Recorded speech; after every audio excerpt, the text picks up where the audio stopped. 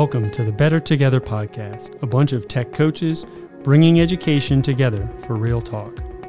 Like peanut butter and jelly, movies and popcorn, and banana and pancakes. We're all better together.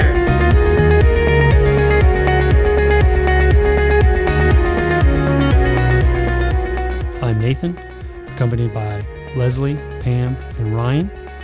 And today we're going to talk about what lessons we've learned and the things that we can bring with us as we transition from virtual instruction back to face-to-face or in-person instruction. So let's go ahead and get into it.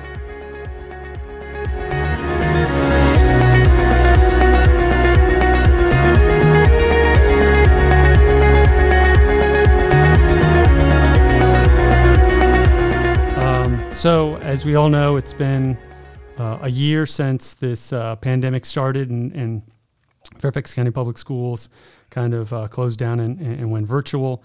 So I thought it'd be kind of cool if we could all kind of just share our experiences kind of with what that was like a year ago. So I know for me, I was a little oblivious to the whole thing.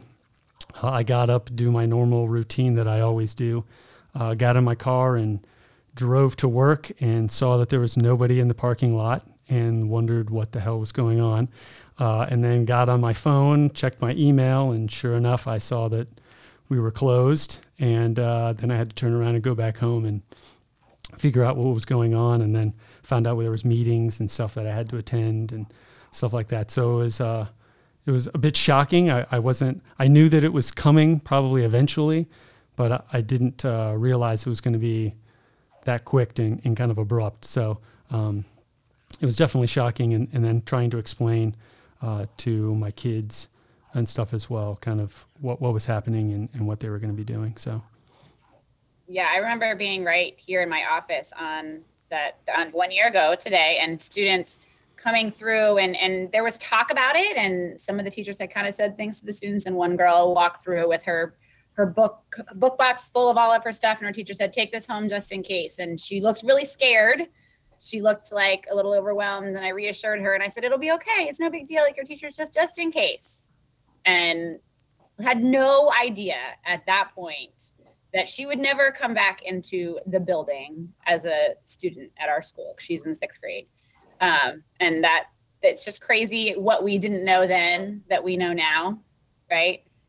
That same night, I was teaching a class, and during a Fairfax County Academy course, and we turned on the Governor during the class, and all watched it together, and heard them say, like, there is one male from North Carolina who has the coronavirus. He is in quarantine.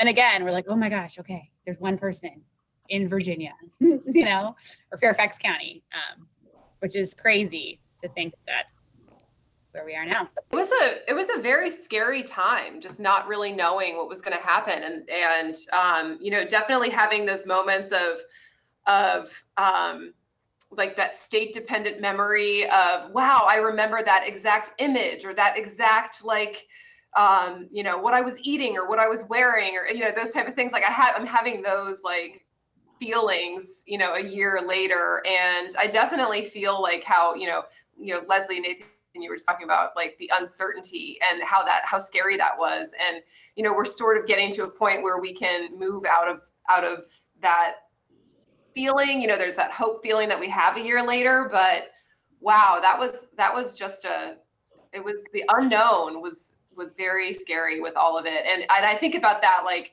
having Ryan, Nathan, and Leslie and me, we represent all the different, middle, elementary, and high school, and how all of our students probably are processing this different based on their age. I thought a lot about that, just with everything. So yeah, 1 year later, and here we are talking. I mean, think about how lighthearted our opening was on our last podcast. Obsessing over our cell phone cases. Now we're reflecting on the pandemic. I remember when SARS hit in 2004. I was in Canada for like a week. I had to stay an extra 72 hours inside the Canadian border because there was the outbreak in Toronto, and I was in that city like literally a couple days before it all happened. So I remember having to stay in Niagara Falls for 3 days and just waiting out getting back into the US. And it kind of triggered those memories. That week we were testing for the writing SOLs that week. And I literally carried around Lysol with me everywhere. I sprayed down everything. I was just, super, I was a germaphobe to begin with, but that kind of heightened up my germophobia. So I, used hand sanitizer nonstop, like every day, like sprayed down everything and wiped down everything. And, there's that mental aspect that kind of triggered from that week. And, COVID-19 being an offshoot of the SARS virus, I was like, I remember this, and like just kind of triggered some memories. But I think I handled it in a way that at the time I wasn't sure if it was the right way, and I guess it was based on all the CDC stuff. So it was a pretty unique experience, and seeing the kids, of course, the unknown factor, kids, staff, everyone's kind of on pins and needles waiting for, what's going to happen tomorrow, because, word was getting around that they were considering making decisions at the school board level. And, it was just a weird week. And then when the school finally closed that day on Friday, I believe, I just felt this sense of like, it finally happened. And then kind of just came to grips with it. And, obviously it was a different experience for everybody. But I think for me, it was, it was quite scary because I had experienced something previously. So. Yeah, it's crazy. I said to my sister-in-law, like during that week, I was like, I'm going to order extra groceries this week. And she's actually a medical professional. And she was like laughing at me. She's like, oh gosh, Leslie, like you're such a worrier. And then like 2 weeks later, she's like, okay, you were right. You should have ordered extra groceries. I'm like, yes, thank you. Right. Because we didn't know. And I tend to be the person that worries more, and I overcompensate because I'm not sure about the unknown. But it's so I know we're a year later, and all of us have students back in our buildings. Some of them for in-person learning. And just today we had students come for what we called like a Panther practice. They're coming to practice for next week because they're not joining us till next week. And I seen some of the kids on camera, but they have grown. Like, and I'm like, who are you? Like, I know I've seen your face, but you're legit like 6 inches taller than you were a year ago. And it was like, I was having a hard time recognizing some of the kids just from last year. But man, it made me so happy to see them and to see them in person. And even though it's weird, it somehow felt normal and good, which is okay for right now. So. Yes. I'm glad you brought that up, Leslie, because there's many students, especially like, I guess the middle school, you see a lot, like between the 7th and 8th grade year, the kids just grow up so fast. And when you take now that we've taken this year out, and then you see some of the 8th graders now, it's like, whoa, you are like, you're growing. This is crazy. So, but no, I agree. It's just a great feeling. Yes, we've been able to see them online, but seeing them in person has been great. And I wonder, now that for some of the high school kids, they've been back for a couple of weeks now. Well, I guess maybe some of the secondary middle school students as well. But I wonder kind of what their thinking is and how they're processing being back in the building now that it's different. Because you've kind of equate education to look and be a certain thing. That's what you've been trained to experience up until this point, and now it's so different. You have so many different rules and so many different expectations and ways of behaving and interacting in class. Like, I wonder how they're processing that, how they're handling that situation. I would be interested to hear kind of their feedback. I can tell you one thing from my experience so far at my school that I'm at is that the relationship building is growing again, and I think that's fantastic. Like, just seeing students and teachers talking in person in the hallways, like building those necessary relationships just to kind of get to know each other outside the camera. And I just, it kind of brought back that sense of normalcy where I'm like, oh, this is great. I remember what teaching's like now. And just seeing like how impactful having those conversations can be. It's crazy to look, like, I see the classes and at the elementary level, we've got it. Every desk is taped off, so the kids know this is your space, and all the desks are facing forward. And I'm like, well, how far backwards are we going? Like, my building used to be every classroom there wasn't desks. There was mostly tables, and some of them were on the ground, or else there was like, you had this yoga ball. Everybody had the flexible seating was everywhere. And now it's like all of the flexible seating stuff is stored in the extra classes that aren't being used. And they're all, facing forward. It's like, you feel like you're stepping back in time. And today, some sixth graders came, and when I'm like, how you guys feeling being back in school? And they're like, it's weird. Because it's weird. But yet, as my first grader, who has been back now for this week, at least, he's like, Mommy, it's weird, but it's also still really good. And from a 6-7-year-old's perspective. Well, that actually, I think, and Nathan can do the official segue into our main topic for chatting on our podcast today. But no, I feel like we're bringing up all these things right now that lend themselves well to what we were hoping to focus on today during our discussion.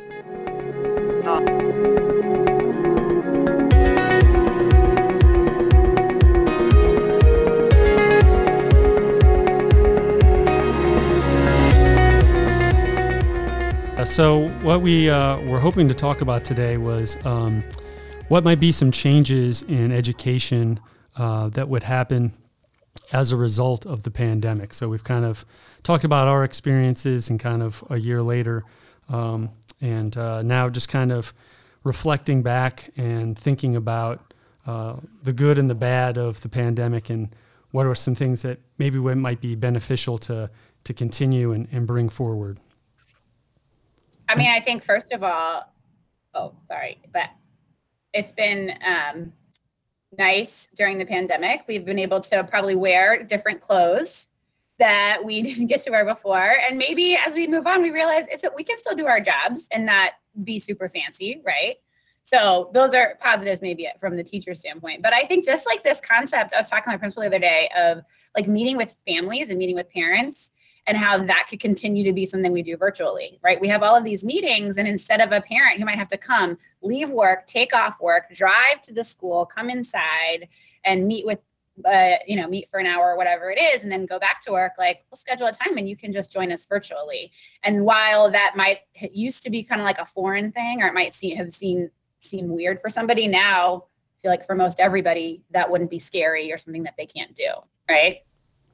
Yeah, Oh, you go, Nathan. Sorry. No, I'm agreeing with you, Leslie. So I was just gonna agree. Like, that was one of the things, and I don't know if that was in our coffee talk thing we did with Jason and Nishi, but they talked about something about virtual, and I said how much I appreciated like the ESPIT virtual gatherings that they've put together, and how I'm much more inclined or can fit that into my schedule because it's virtual and I don't have to plan for, because in this area traffic is so atrocious.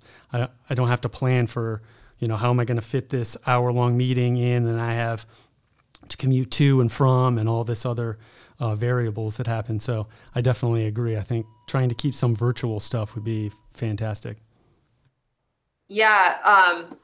And Nathan, since you brought up, I know with Nishi, she actually, she and Lindsay Fisher they were doing a podcast interestingly, podcast like kind of like a book club thing with podcasting. And so one of the podcasts was talking about like the art of gathering. And I think this whole, the podcast talked a lot about like really trying to think about the purpose of your meetings and why you're meeting. And I think like as a result of this ease with virtual meeting, you can reflect on like, okay, what's the purpose of this meeting? Is there value? Oh, hey, Sharon, say hi to the podcast. You have to now, otherwise I'm going to sound like We're podcasting. Yeah. So say hi. what are we talking about today? We have got lots of good things to talk about, so feel free to hang and eavesdrop. Chime in. Your perspective would be awesome too. I totally will. I'm sorry, it was a surprise that she showed up. Oh, She was coming. Oh, it's always good to see Sharon. It is. But yeah, no, I just think about like reflect, because I think there's so much value in meeting face to face too. Obviously, I think we've learned from the pandemic is how much we crave that interacting in person and everything. But I do think like the fact that we've discovered this ease of access with meeting virtually, I think it just gives us more reason to really like when we have a meeting coming up, is there a purpose for it being in person? You know, just really like starting to reflect on why we're holding meetings. There's always that people always, oh, this meeting, here's a meeting that could have been an email. Like you say, people, I feel like people say that a lot. And sometimes the tone of it, I'm like, but I mean, really, it's now maybe we could add another factor into it. Like this meeting could have been an email. This meeting could have been virtual. This meeting needed to be in person. So it's definitely, and it ties into that, the art of gathering session thing, the podcast that I listened to. So I thought good points here with purpose of meetings. I feel like we can even be more productive, right? Like I was thinking about my schedule and scheduling things. And if I have a virtual meeting that goes till whatever time, but then I can schedule a lesson that's right, 5 minutes after that. Whereas if I was, again, like Nate, you were saying, if I was traveling somewhere, then I would have to take into time that travel time. So just that being able to have that productivity, to get more stuff done during the day. Like that's what teachers always want more of is time, right? And so if having virtual gatherings of whatever in whatever form give you a little bit more time in order to be better for your students or for the school, awesome, right?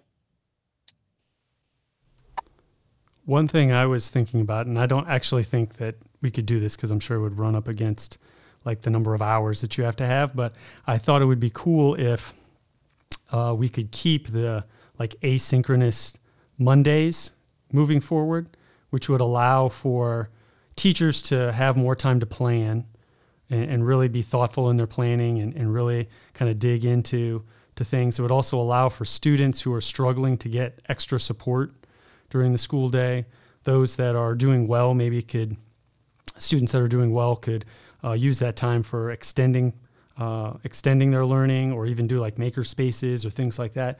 I just feel like that would be such a cool thing to bring forward, is to just have school that 4 days a week, and then that fifth day is really just to either support the learners that need the extra support, or allow the students that are doing well to kind of go after those passion projects and things that they like to do, and then give teachers the time that they really need to do better planning and maybe take some more risks that maybe they don't have time to do during a normal, quote unquote, normal school year. I love that idea. I think that would be awesome. And that, I was just talking to my husband last night, and he said the same thing with you were kind of talking about, Nate, is why should we offer virtual learning for anybody moving forward? And I was kind of like, we in education are always looking to meet the needs of our students, right? And to figure out the way students learn best.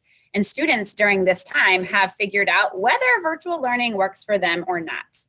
We always talk about like giving students ownership and giving them, having them create their own avenues and their own pace for their learning. And they've had to do that in throughout all of distance learning, virtual learning, whatever. And for some students that might not have worked. And for some, they might be thriving in that environment. So why not offer, again, a way for them to, if that's the way they learn best? Isn't that what education is all about?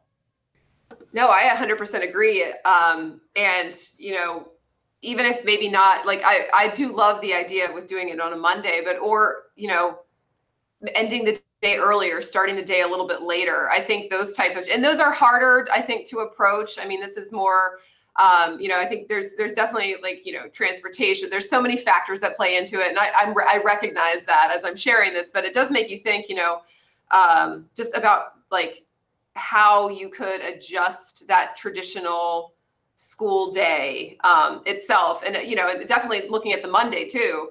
But also just in the timeframes of just your typical school day, instructional hours, that kind of thing. You know, could we start the day a little bit later or end the day a little bit earlier, and have some of that like asynchronous type structure or whatnot? But definitely, I've thought a lot about those, like altering that traditional school day itself, because we have students that, you know, especially I know you all see this at the high school level a lot, that need to get to work in the afternoons or potentially in the morning too, you know, so it just, I think it would allow for some of that flexibility. And certainly, Leslie, yes, you're right. They've had this whole year to sort of like discover that they're sort of being forced, they were sort of forced into that, you know, recognizing how they learn best through virtual learning. So we are meeting a group of students who have really discovered more of their learning style over the past year, which we weren't at that point last year, I don't think. So definitely a lot of things to think about here. Well, and I think, you know, you brought up a good point, kind of continuing on with that learning styles. And some people did well with virtual and some people realized that they didn't. I was having a conversation with my principal and she was saying that and now I'm not gonna call it the right thing, but like the principal committee group, whatever they are, they were starting to have a conversation about trying to get Fairfax County to create a virtual campus for all three levels, so that students could have the option, if they felt that virtual learning was really the best mode for them, that would be available to them. So I'll be interested to see if that ever goes anywhere. But I do think, you know, if students are thriving in that environment, why should we force them to come back into the building if that's not what best meets their needs as learners? Exactly. And Nathan, to accompany that is you have teachers, many teachers who might have discovered, you know, a tremendous strength in virtual teaching. And so you might have then the teaching staff who would be very well prepared to, you know, instruct those students and everything. So definitely like the different like talent, you know, it's a lot of people, probably students and teachers, recognizing different areas of strength, certainly. Speaking of areas of strength, I was going to say, you know, one of the things that I've been so impressed with and really admire with the teachers is just how they've grown so much, whether they really wanted to or not. Some of them embraced it and took it on, and others just had to do it to survive. But I applaud them nonetheless for having to do that. And I hope that moving forward, that vulnerability and willing to kind of take risks and challenge themselves, I hope that continues to go forward, because I know so many teachers who were hesitant prior to all of this to jump on board with Google or to jump on board with some of the instructional technology tools that could really enhance their lessons and their activities. And they just kind of stuck to their traditional ways of the things that they've done for the last 10, 15, however many years of teaching. And then once they kind of were forced into trying some of this new stuff, like using Pear Deck or using whatever, and just how fantastic it was, you know, they would come and say, oh, you know, I wish I would have done this like 4 or 5 years ago, or I wish I would have gone to the trainings that you guys offered. So I just hope that moving forward, teachers kind of keep that open-mindedness and that vulnerability to kind of open themselves up and challenge themselves and try new things. I was going to say one of the big positives too, not only with finding the strength with virtual teaching, is the availability of professional development. Like being able to basically click into a room and get the professional development right away, as opposed to trying to block out time or, you know, making appointments. it's created a lot of flexibility for teachers in some instances, and I think it also makes instructional technology coaches like ourselves or SBITs more accessible in terms of being able to, pop into a virtual office to answer a quick question, or to, see what the teacher's seeing on screen and work with them to figure out a solution or to work through a challenge. So I think having virtual professional development in the future, not only within the school, but around the county, is definitely something that could be important. Yeah, one thing to go on with that, Ryan, I teach an academy course, and we always hosted the course at my school, which is on one side of the county. And we were finding, after we've offered it over and over, we were getting less and less participation because I feel like people didn't want to travel, right? And we've now taught I'm teaching it currently, and it is virtual, and we're getting more participation because I think it's easy for people to come in and learn. They don't have to drive wherever. And I was just saying yesterday to the participants, like, I feel like this is like, we want to continue to offer this virtually because all these teachers they're choosing to take a course to learn. Otherwise, they might not have been able to do it and to make it and arrive to class on time, because of all the traffic on 66 or whatever, which is really cool. And then to go back to what you were saying, Nathan, like we need to give a shout out to our teachers. Like, they have been phenomenal and amazing. And even just, again, with this one course that I teach, it's a course about using technology with project-based learning. And so we used to have the teachers would come and we'd give them the survey on, like, what are some technology tools you're familiar with? Have you ever used them? Do you want to learn more? And the way the survey always went is there was a lot of people that said they'd never heard of certain tools. And just now we taught it in the summer, we taught it in the fall, we're teaching it now. The survey this time, so many more people have heard of tools, have used tools. And so instead of them now learning, like, they might know about Pear Deck, and we had a number of people in our class say, I know about Pear Deck, I've used it, but I never used it in the way that you used it in the class, and I want to try that with my students. So it's almost like, because of this virtual experience where the teachers were vulnerable, where they did dive in and try something new and take a risk because they didn't really have a choice. So now it's a matter of learning that tool or learning more about that, how they can use it in a more meaningful and purposeful way. And then we're getting straight to what I know we as technology coaches push all the time, is not using the device or the tool just because you can, but using it for a purpose and meaningfully. Yeah.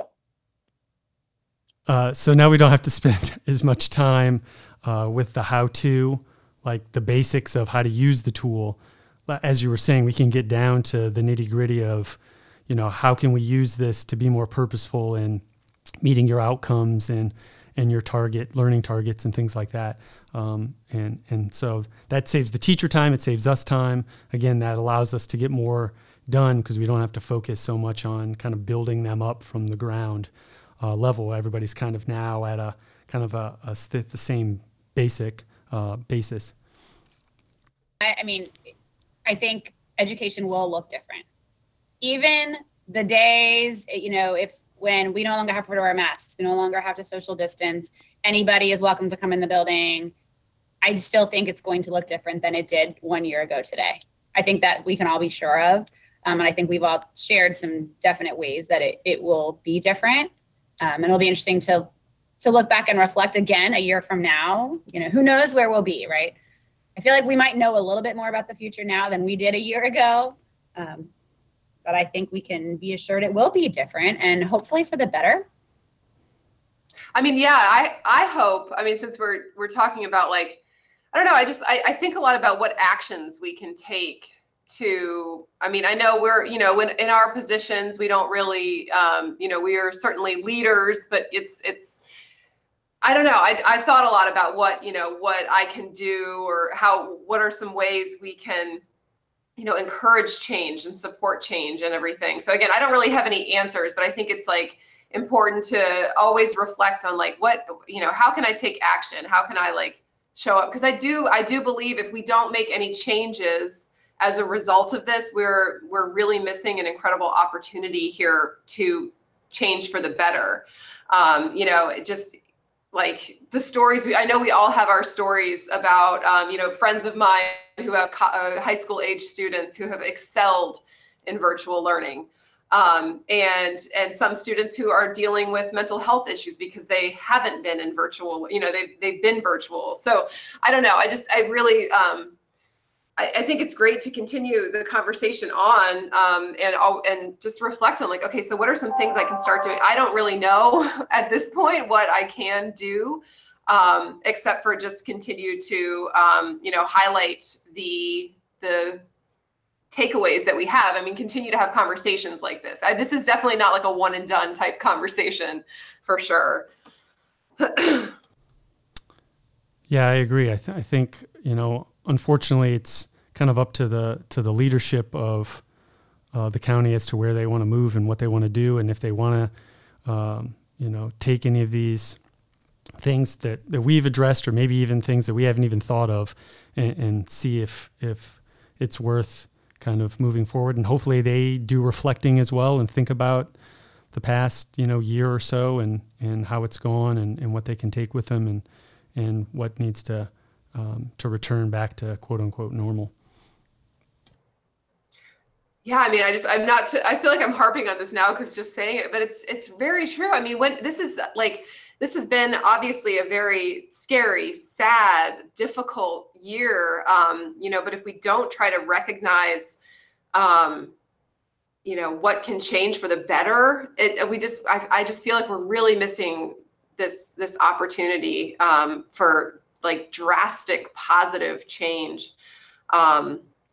So yeah, it's pretty big. Like, that's why I'm glad we decided to talk about this, because it's a very unique situation. I feel that we're in. Not only in education, other fields are experiencing the same thing, like all over our community. But yeah, I mean, I'm, you know, trying to think about some of the positive things that can come of this. Certainly, there's going to be a lot of doors open with what we've experienced over the past year and a half. I mean, for one, I think it's built back up resiliency, which is something that I think that we have learned to do again, is to be resilient with any challenges. I also think for us, you know, for schools that want to be innovative and creative, I think they have to be, you know, they have to really think about how to go forward, you know, learning from these experiences and really pushing the envelope with innovation and with authentic learning experiences. So I really hope that we, you know, continue to go forward with everything. And my loopy case is still going strong. Just saying, the same exact case that I had, and I saw you, Leslie, you got the same one too. And I discovered a new use for it. I can hang the loop on my walkie when circulating the building. It's a nice little container, like holder. So yeah, just Hey, gotta circle back to that, you know. yes, for sure. Loopy cases and phones are better together. And this is my second loopy. This is my first loopy case, but I have another one, and I interchange them because a friend got me. It's not because one like gave out on you or let you down. It did not let you down. You just like to mix it up, right? Right, because why not? Kind of like your mask, right? You got to accessorize with your mask. So Nathan's like, you're over here talking about your loopy cases, and I'm sitting over here in my podcast studio looking fancy. Yeah, Nathan, you're the fancy one. He looks awesome right now, by the way, everybody. He looks like he should be in a recording studio. Don't worry. Tracks. I'll tweet it. I'm going to tweet Nathan in his podcast element. Yeah. Got it. Fantastic. He's been working on his podcast voice too, I can tell. That's right. Got to get kind of the raspy, smooth voice. Oh yeah. Everyone listening is gonna say, why does everyone else sounds weird, but Nathan's just smooth?